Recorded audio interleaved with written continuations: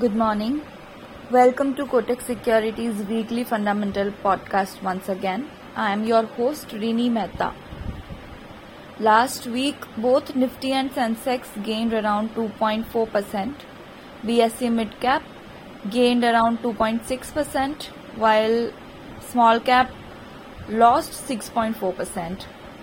So, macro sentiments remained volatile as frailties in European and US banks were under focus.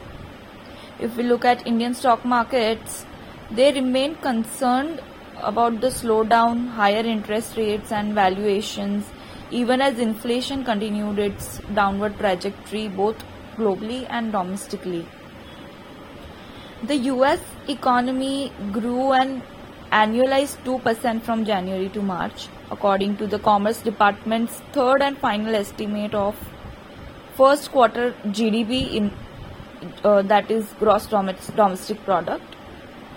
Investors globally are awaiting key inflation data from the US that could inform the Federal Reserve's next interest rate policy moves.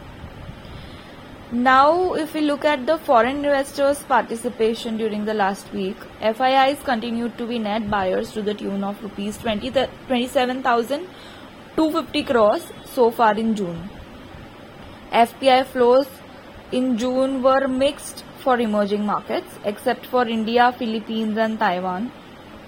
All other emerging countries witnessed outflows. Now, coming to the stock ideas for the week. Our pick of the week is Max Life with a target of 1060 rupees. Max Life remains comfortable on delivering mid-teen APE or annual premium equivalent growth in FY24 with a stable counter share at Axis Bank and higher growth in other channels. While the share of non-par from a high base of 48% of APE will likely decline, annuities and terms will be drivers. The value of new business margin guidance of 27 to 28% may be conservative in this backdrop, unless a shift from a non-par is severe and investments in new initiatives weigh in significantly.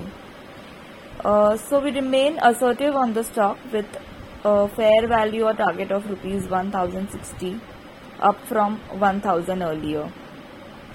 Lastly, we also like Power Grid. We have a target of 270 on the stock.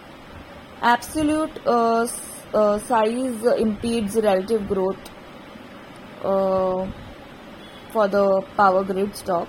Power Grid trades at 1.8 times price to book value on FY25 at the higher end of its long-term valuation range, despite moderating growth rates on an expanded asset base. We have been